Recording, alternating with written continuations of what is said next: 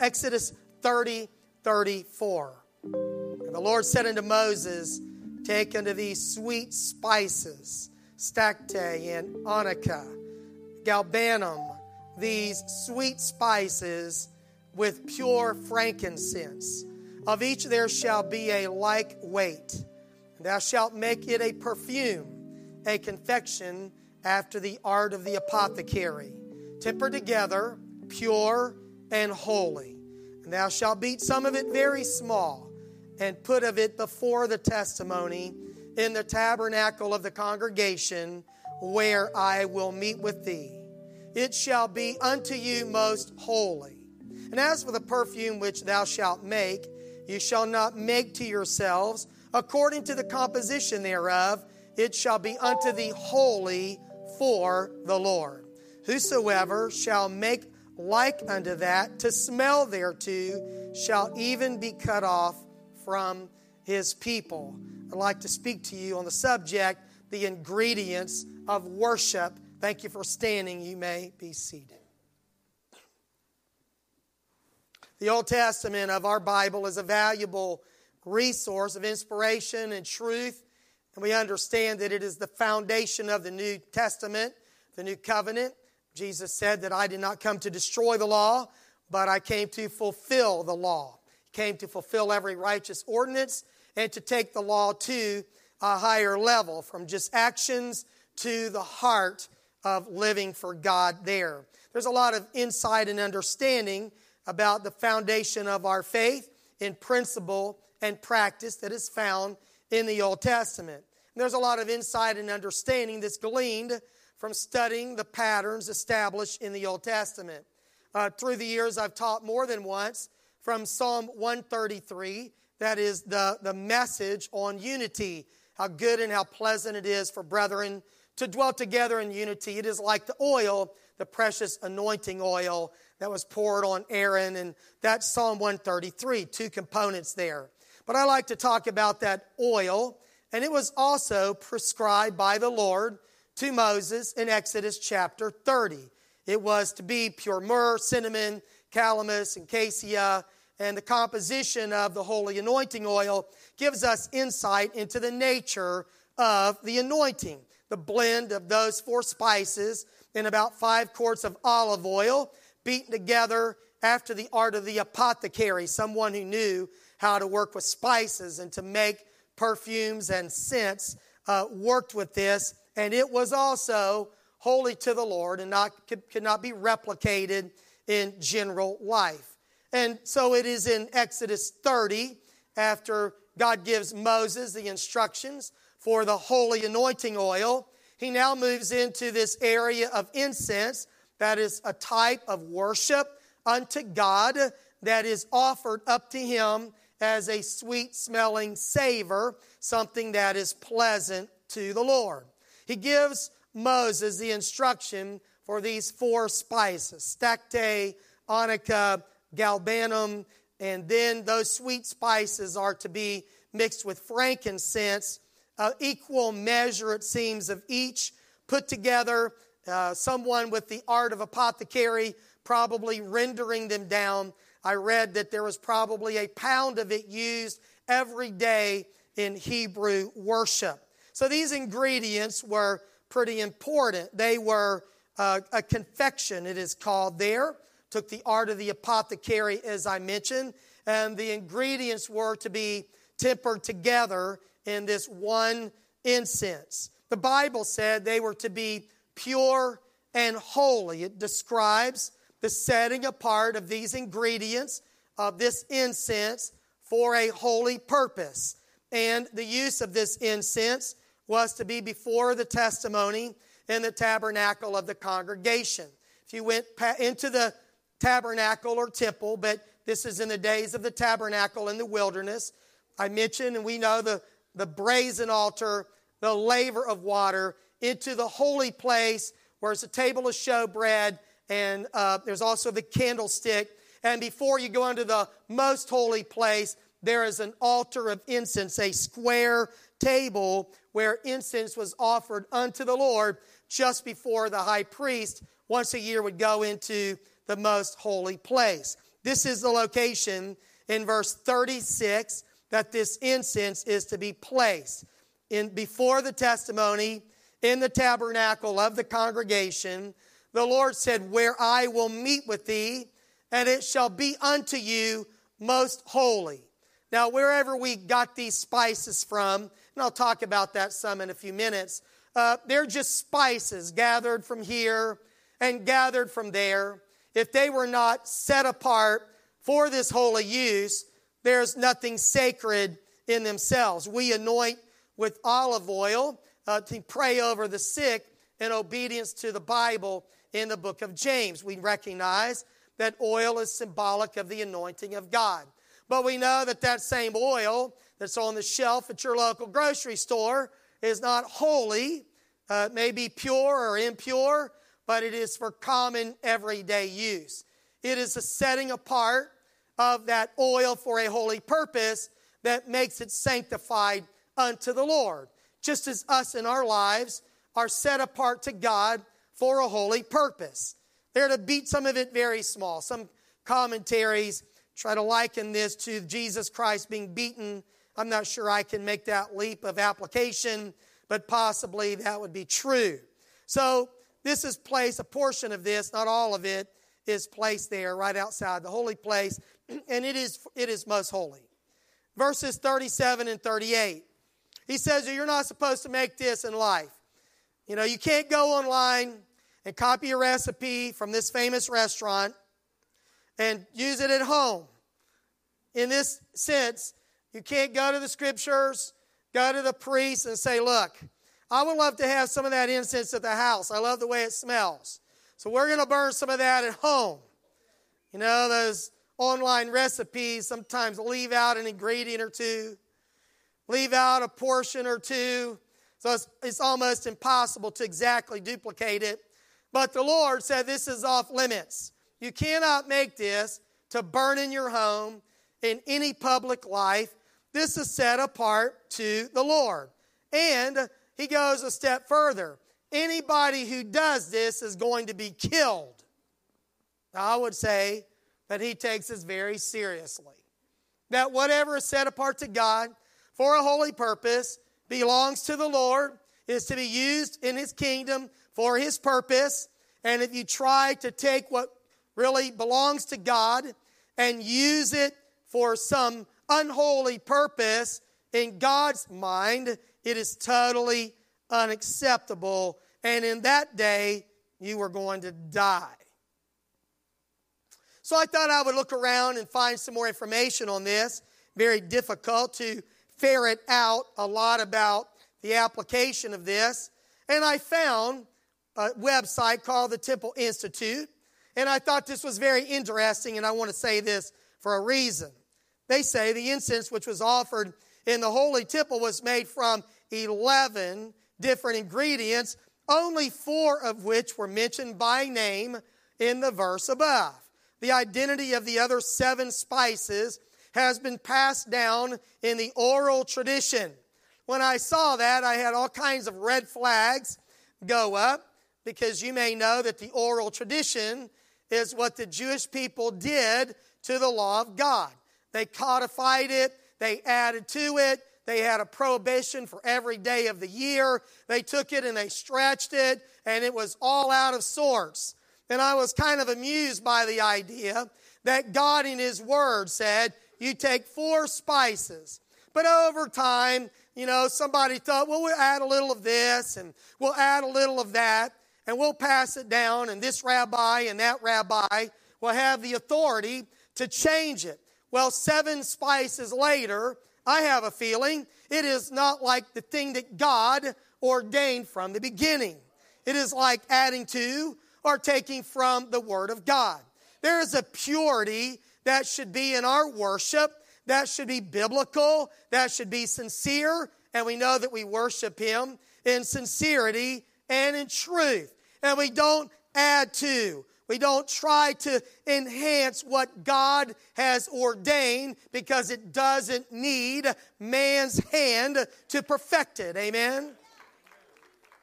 So, you know, just for what it's worth. And then he gives us the ingredients of this incense that is typical or symbolic of worship. Now, they were to take this and smolder it on a bed of coals that were taken from the brazen altar twice every day. And the brazen altar, we know, was a place of repentance and death. And it's important, I say this fairly often, to know that worship is to originate in a right relationship with God. I've said it kind of recently, just extemporaneously as I was preaching. So we know that we've got to start with repentance, right relationship, and then those coals become the source of fuel to burn this incense to the Lord. And I have this strong belief that God does not do anything randomly. And when he chooses these 4 spices, he has some specific reasons in mind. The first is called stacte. Stacte was an aromatic gum that was produced from a desert shrub. And the substance would drip or ooze from the plant, and it would yield its resin rather freely. It seems that this spice was one that was kind of generous as opposed to others, and maybe would indicate that our praise to the Lord, and I'm going to make application here, I would not dare tread on the soil of interpretation of these spices, but you have to try to see what the Lord said, and what does that mean in our application in our life. That stacte to me is something that is given freely unto the Lord, that worship should not be coerced. We shouldn't have to have a worship cheerleader up front kind of getting everybody going, and you know that the worship team becomes a performance group that we hold up scorecards to and decide whether, that was fit for our consumption or not. But worship should be like stacte, that it is generous, not coerced, that it is freely given to the Lord. The second spice that is used is very interesting to me, or substance, really, you may not call it a spice, but it was called onycha. And onycha was taken from shells or crustaceans that were found in the sea. And my reading about this, probably the Mediterranean Sea would yield the best. And it may symbolize to us deep and heartfelt worship. Why would God go after a shell that you have to grind up to create a powder when burned would create a certain aroma? The third spice is galbanum. Galbanum is a gum-like resin that occurs in a small semi-translucent tears or in a brownish yellow mass, has a pleasant aromatic color. If you taste it, it's bitter, and today it's imported from Persia. It seems, and I read another source, that is similar to a parsley plant that would be rather powerful or pungent. And one writer on the subject of worship said that from this galbanum we get the idea that worship should be passionate, should be energetic, should have power to it. It shouldn't be dead, dry, or boring. And then there is frankincense that came from a scrubby little tree found in the Middle East. It was harvested by scraping the bark of the tree through this injury to the tree, and the gum would ooze out. One place I read, it would drip to the ground, but it would, after it dried, it would be collected, crushed, and it would turn white and kind of yield a purity of color. We know that frankincense must have been extremely expensive, and everything you read about frankincense would say that. We know that when the wise men brought gifts to Mary and Joseph and Jesus, they brought gifts of gold, frankincense, and myrrh. This spice was one of the 3 things that were brought by the wise men to Jesus, which seemed to have sustained them through their travels to Egypt and back. It was a source of income to Jesus and Mary and Joseph, a source of worship for the wise men. So it seems that this frankincense would indicate something that is costly, that is sacrificial, that really is not something that is easily rendered. Amen. So I want to talk about these ideas, because when we worship God, we should really worship God according to the way that He prescribes, not in the way that we would prescribe. For example, with this frankincense and myrrh, it should be our very best that we have to offer the Lord. In Leviticus, the Lord said, "You will not offer to the Lord that which is bruised or crushed or broken or cut, neither shall you make any offering thereof in your land." The Lord said, when you come to offer me, I want you to give me the very best that you have. So, let's talk about these spices and how they might apply to how we worship the Lord. The stacte, the free-flowing spice, worship that is generous and not coerced. Onycha, worship that symbolizes deep, heartfelt worship. Galbanum, sweet, potent, pungent, symbolizing energy, excitement, and passion. Frankincense, expensive, costly, something that is really coming from a sacrifice of praise. So we have generous worship, deep worship, energetic worship, and sacrificial worship. If these ingredients have any voice into our lives, they would tell you that when there is a savor that comes to God, it should have the characteristics of those spices or ingredients of worship in the Old Testament. Our worship should be like that. Now, our worship comes from many forms: music, gestures, but typically we would think of our praise being words to the Lord. And those words to the Lord should not just be lip service.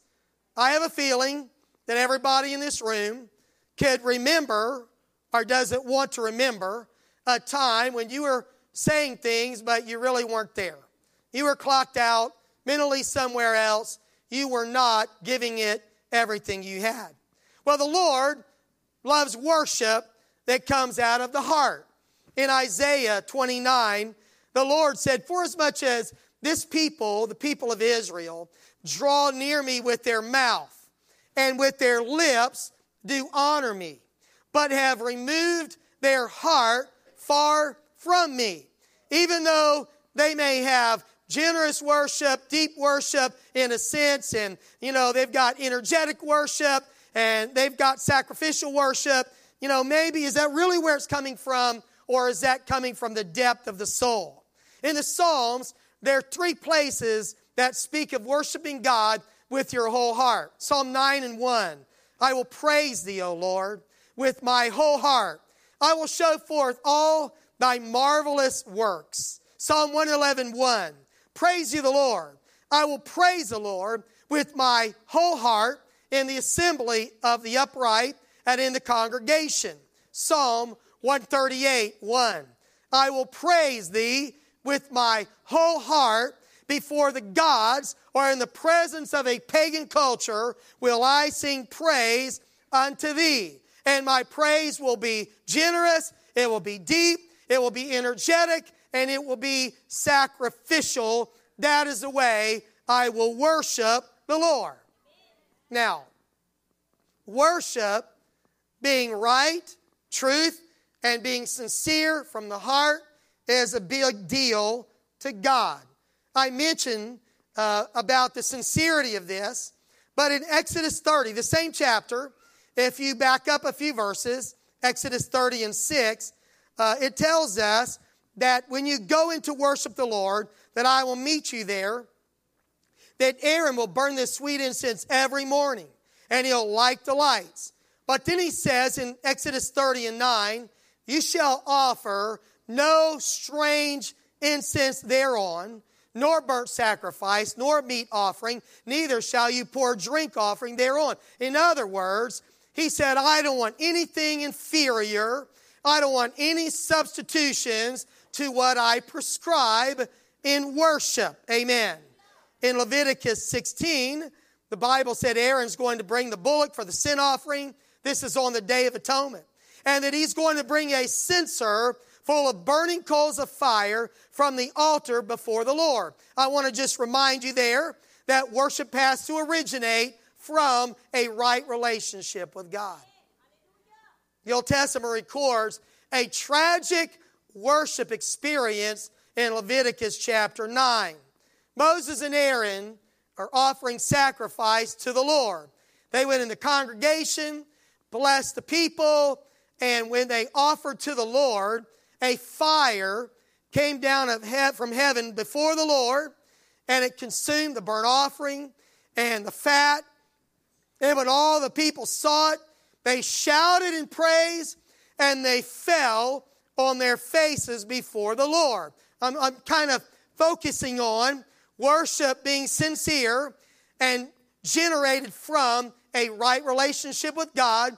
Those coals from the brazen altar, not just right form, not just the right words, but the right heart. Well, there were two young priests, Nadab and Abihu.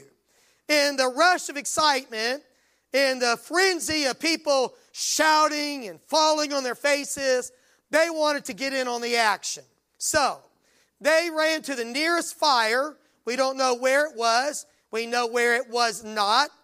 They put some fire on their censer.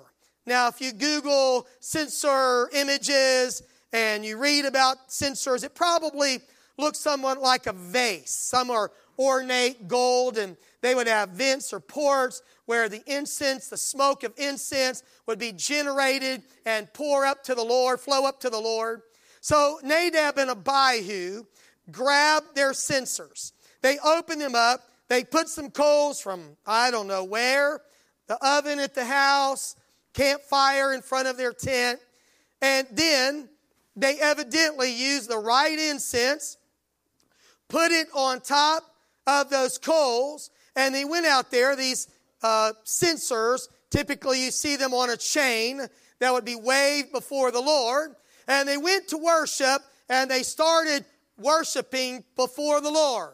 They got the right incense, inside it's got the right ingredients. It's got stacte and galbanum and onycha and frankincense, but underneath is a strange fire.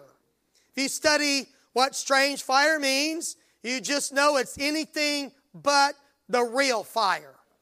Anybody ever been in church any time in your life and there was all the ingredients of worship, but it didn't smell right, it didn't feel right, it just wasn't right? Because it might have been offered in the right form and words and melody and vocally it sounded good, but it just didn't feel right. Well, on this day, it must not have felt right to God, because while they're offering before the Lord, this incense was strange fire, the Bible says. There went out a fire from the Lord and devoured them, and they died before the Lord. Now, I've never seen that happen in a worship service. I hope I never do.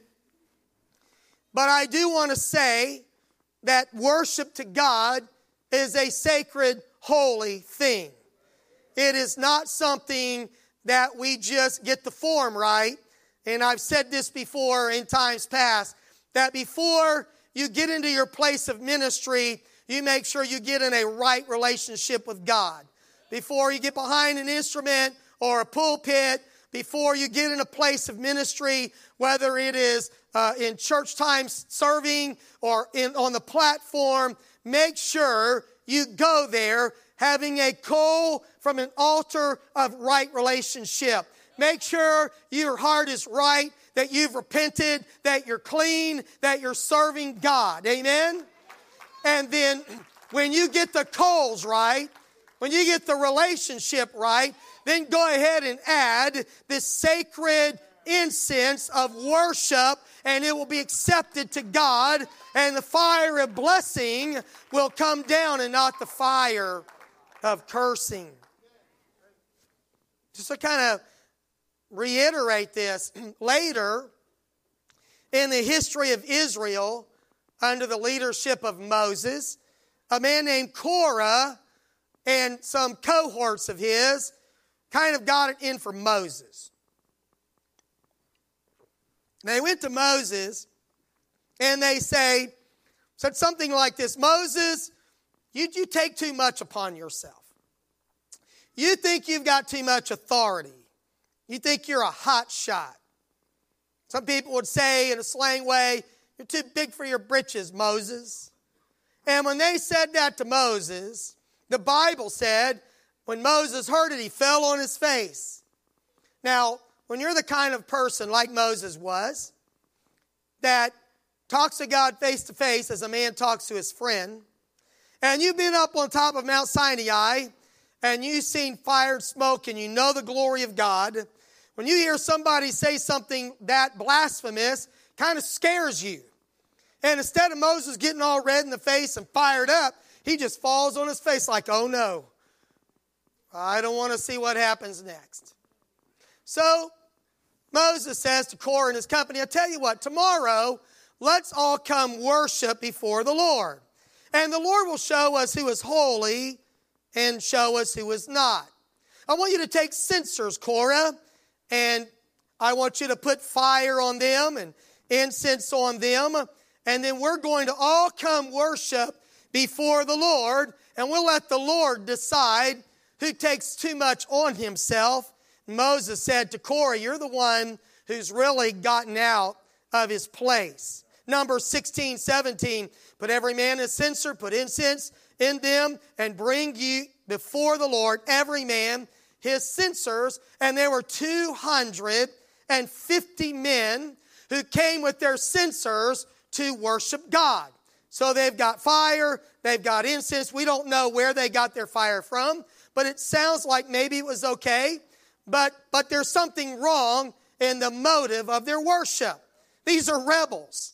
So they come and they stand before the congregation of the Lord, and Korah is there and Moses is there, and the Lord says to Moses and Aaron, jump back. Now in the King James it says separate yourselves. Jump back is a very loose translation. The Lord said, Moses and Aaron, separate yourselves from among this congregation that I may consume them in a moment. And they fell upon their faces and said, O God, the God of the spirits of all flesh, shall one man sin, and wilt thou be wroth with all the congregation? And the Lord said unto Moses, speak to the congregation, saying, get you up from about the tabernacle of Korah, Dathan, and Abiram. And Moses went to them and told them, depart from the tents of these wicked men. Don't touch anything of theirs, lest you're consumed in your sins. And then we're going to know from the Lord who belongs to him and who does not. And Moses said, if nothing happens, then we know these guys are okay. But if the Lord does something he's never done before, and the earth opens up and swallows them, then you'll kind of know, yeah, I guess so, that these men have provoked the Lord. It came to pass that when Moses finished saying that the ground opened up and the earth swallowed them, their houses, and the men that appertained or part of Korah's group, and they went down into the pit, and the earth closed upon them, and they all died. But not the 250 men who were standing before the tabernacle with their censers. God had something different for them. It's reminiscent of what happened to Nadab and Abihu. Numbers 16:35 said, there came a fire from the Lord and consumed the 250 men that offered incense. Whole many people down into the pit, these men consumed. And then something very interesting. The Lord says to Moses, speak to Eleazar. I want you to go around by where those 250 men were, because the men were not holy, but those censers, they were hallowed to the Lord. The instrument of worship is fine. I want you to take them, Numbers 16:38, and I want you to smash them down. And I want you to make broad plates, and I want you to affix them to the brazen altar. So every time someone comes to pray or offer sacrifice or repent and get right with God, there will be a solemn reminder that God takes worship very seriously, that it has to be born of a right relationship with God. The memorial was made on the brazen altar, 250 censers beaten flat, built into panels and put on that altar there.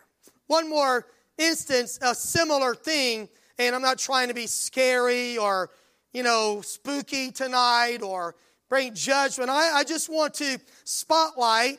I talked last Wednesday night. It's catching, Brother Jury. Last Wednesday night, on the heart of worship. So this is a little bit about the heart of worship, right? You may remember in the New Testament, because somebody's saying, yeah, but that was in the Old Testament where God killed people who were insincere or rebellious or were not obeying God. You may remember a man named Uzzah who stretched out his hand to steady the cart when they were not worshiping God after the due order, struck dead because he was trying to straighten something out that didn't need man's help because they were worshiping God completely wrong. The ark was to be carried on the shoulders of men, that sacred box, When I say the word ark in 2015, I always feel like I need to clarify that it was not Noah's ark on a cart or on the shoulders of men, right? Ananias and Sapphira. There's a spirit of sacrifice in the church. Barnabas gives a lead offering, has land sales, gives it to the Lord. Ananias and Sapphira have land. It's their land. They don't have to sell it. They don't have to give the money. But they sell the land. And after they sell the land, we don't know what's going on in their mind exactly, Acts chapter 5. But somehow in there they say, this is a lot of money. And Ananias, maybe we should keep that back. I've been wanting to redo our kitchen. Sapphira, you're right. And I want a new set of golf clubs and whatever was going through their mind. And so they just kind of conspired. When we go to lay this money down at the apostles' feet, we'll tell them it's everything, even though it's really not. Now, Peter tells them, while you had the land, it was in your own power. You didn't have to do this. The sin is not choosing what you give. The sin is lying to the Holy Ghost and pretending to be all in when you're really not. That's the problem. And Ananias and Sapphira both die before the Lord a few hours apart. Ananias and Sapphira, Nadab and Abihu, Korah, and a whole slew of people that die there because they don't take worship and sacrifice seriously from God's perspective. So that's pretty sobering to me, that when I come to worship God, I'm not going to throw up my hands, not going to pretend. I want to make sure that my worship is flowing out of a heart that is first gotten itself right with God. Amen? That my mind, my will, my emotions, my attitudes, my actions, my appearance, that I'm aligned with God and I stand before Him and I can lift up holy hands without wrath or doubting. Amen? Amen. And then when I do that, I can make sure that I come and that my worship mirrors the four ingredients of worship of the incense in Exodus chapter 30. Let's talk a little more about the stacte, because I want to give you some other scriptures that just help us see the prescription of this in worship. Remember, this is the free-flowing sap that generously gives itself and is easily harvested. It doesn't have to be coerced. Psalm chapter 54, 6. I will freely sacrifice unto thee. I will praise thy name, O Lord, for it is good. Psalm 119, 108. Accept, I beseech thee, the freewill offerings of my mouth, O Lord, and teach me thy judgments. So worship should really flow freely out of our hearts. Amen. Remember, we don't need a cheerleader. We don't need someone to wind us up. It doesn't have to be our favorite song. It doesn't have to be our genre of music. Amen. It just has to be an opportunity to worship God and let it flow out of my heart, out of my mind, across my lips. Amen. My worship should be a free will offering unto the Lord. Amen. An offering like that, worship freely. Praise God. And then there is the onycha, that shell that comes out of the deep, that crustacean that is ground up and used in incense. Proverbs 18:4 says that the words of a man's mouth are as deep waters, and the wellspring of wisdom as a flowing brook. Heartfelt worship is a big deal to God. And I repeat, I will praise you with my whole heart, is what the Bible says. And I will praise you with my whole heart. I will praise you with my whole heart. Before the gods will I sing praises to you. So onycha is that depth of worship that really comes. It's flowing freely, but it comes from real deep inside of your spirit.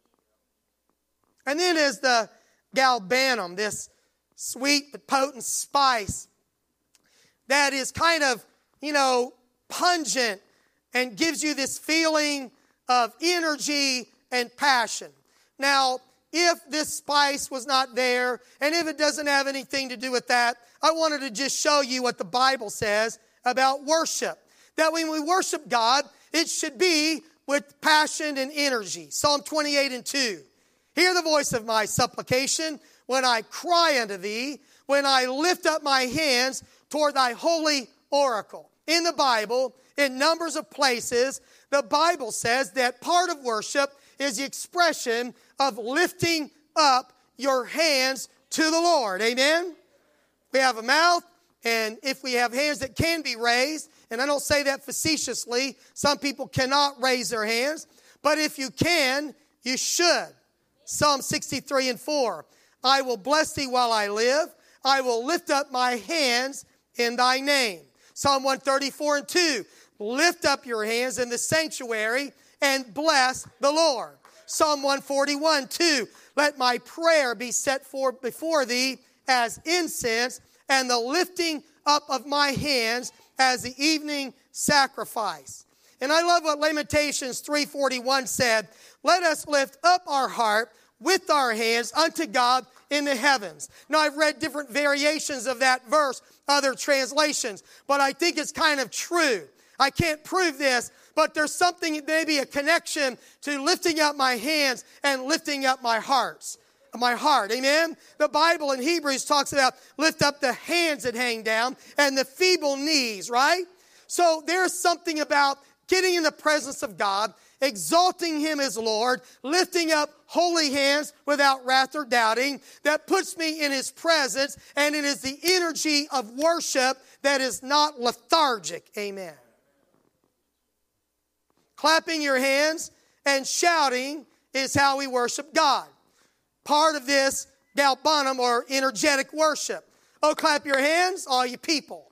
Shout unto God with a voice of triumph. Psalm 147:1. Oh, clap your hands, all you people, speaks of that. Not a lot of scriptures about clapping your hands like that, but other variations of that. And then, one that you've been hoping for is Psalm 149:3. Let them praise His name in the dance.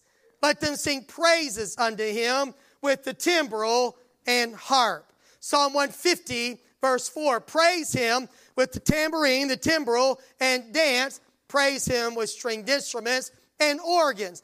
It is acceptable. It is encouraged. It is part of our worship.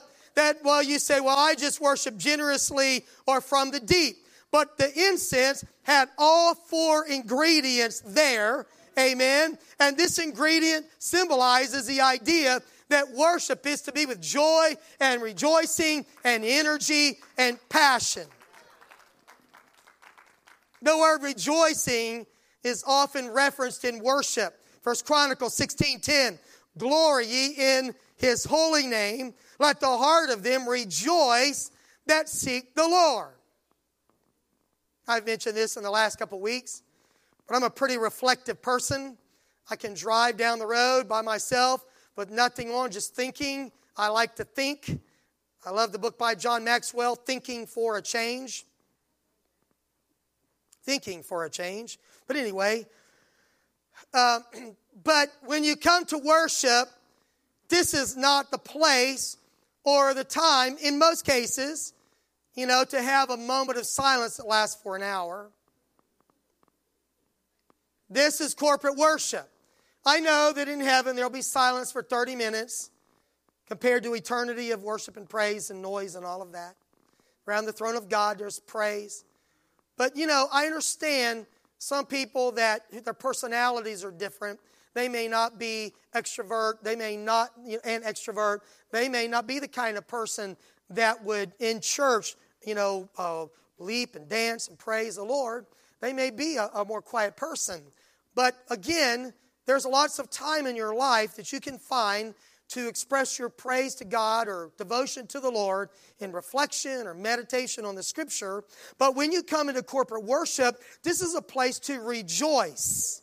Let the heavens be glad and let the earth rejoice. Let men say among the nations, the Lord reigneth. Let the sea roar and the fullness thereof. Let the fields rejoice and all that is therein. Be glad in the Lord and rejoice, ye righteous, and shout for joy, all ye that are upright in heart. Rejoice in the Lord, all ye righteous, for praise is comely for the upright. Our praise is to be generous and free-flowing. Our praise is to come out of the depths of our soul. Our praise should be energetic and lively, and our praise should be sacrificial and costly. That's the frankincense. This very expensive spice that's going to set you back something when you buy it. The Ark of the Covenant was away from Israel. The Bible said 20 years they lamented after the Lord. Now when David's trying to bring it back, it is at the house of Araunah. And David goes there to bring the ark back. His house is blessed. And Araunah is so thankful for what God is doing in his life, and he offers to give this threshing floor to David. Just give it to him as a designated place of worship. Let me give this to you, king. But David says back to him, I'm not going to let you give this to me, Araunah. I will surely buy it of thee at a price. Neither will I offer burnt offerings unto the Lord my God of that which doth cost me nothing. David said he bought it for 50 shekels of silver, built an altar, and offered burnt offerings and peace offerings unto the Lord. And the Lord was entreated, and the plague that had been moving through Israel was stopped. So there is this idea that is not just David's idea, that worship should really cost me something. If you are a part of a sports team, you would probably hear your coach say from time to time, you need to leave everything on the field. The next day, if you've played really well, you should be sore, maybe hardly able to move because you gave it everything you had while you were there. Right? Amen? But when you come to church, that is not the time to hold everything back to give to your employer or somebody else on Monday. When we come to the Lord, we should let our worship be extravagant, energetic, let it flow freely, and let it cost you something. Amen. It's okay if you're a little sweaty when you leave church because you are praising and praying and worshiping the Lord.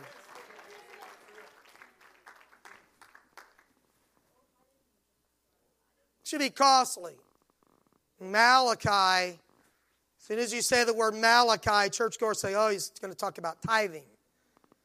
Well, Malachi talks about that, but the Lord said in Malachi 1:11, from the rising of the sun, even to the going down of the same, my name shall be great among the Gentiles.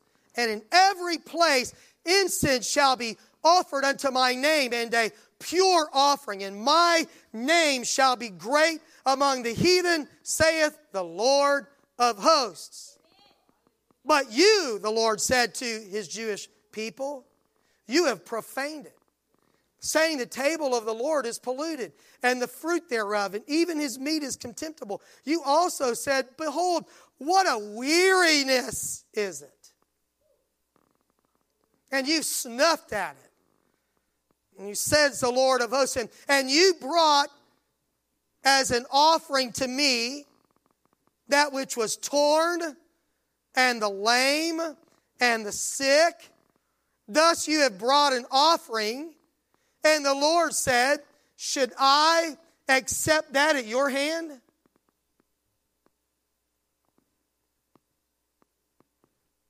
You rationalized before you left your house, well, my goodness, look at this. This is a lamb that's is healthy. We could sell that in the market and make a lot of money.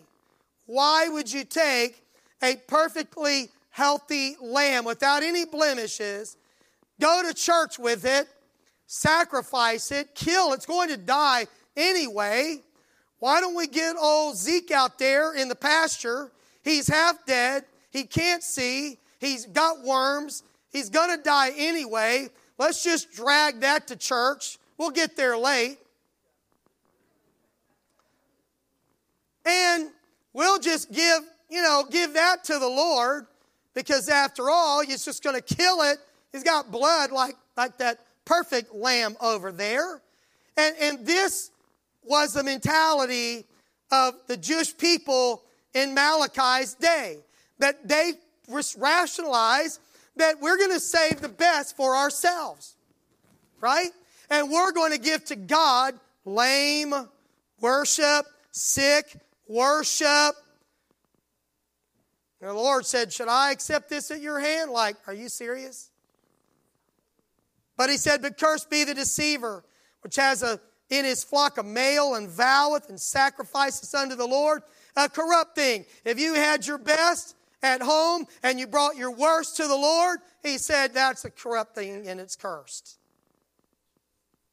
For I, the Lord said, am a great king, and my name is dreadful or respected among the heathen. These people who don't know much about me revere me, and my people who are supposed to bring their very best are making a mockery of worship. Now, I believe that worship should be in spirit and in truth. Many years ago, when we lived in St. Louis, we went to a Carmen concert. That was back in the day when denominational churches did not have expressive worship. It was either Pentecostal churches that were lively or denominational churches that were basically dead. And it seemed to me that man, along with some others, introduced passionate, demonstrative, worship to many people. We looked in an arena of about 18,000 people, and he got them. He kind of talked them into raising their hands, and you could tell it was a new thing. And I was sitting there with my wife saying, look at this. These people don't do this in their churches. But fast forward to today, 2015, you can go to a lot of churches in this town where they have rock and music and people raise their hands and they worship God, and they may or may not experience spiritual worship where they speak in tongues. Some places they do, some they do not. But you could say that their worship is free. It may be deep or not deep, but I would say it's at least generous and it is energetic. But it may not be deep, and it certainly may not be sacrificial in terms that it comes out of this right relationship. But I'm not here tonight to speak against them or to decry what's going on elsewhere. What I am saying is that we're people who are shouting and praising and dancing and running and lifting our hands when it wasn't cool. when it wasn't in vogue, where it wasn't being done in churches everywhere. And God forbid that we would be the people that would go back to that frozen chosen people, amen, instead of the people that are passionate about their God. Amen. The writer of Hebrews said to the Gentile people, do not boast yourself against the branches, the natural branches of Israel. If I did not spare those natural branches, I cut them off to graft you in and give you a chance to know me. Don't ever think for a moment that I won't pass you by for somebody that loves me, somebody that is passionate. If they have a heart for me, I can reveal truth to them, but I can't work with the dead church. I can't work with a person who's going to offer me the scraps of their life and the leftovers and that which is lame.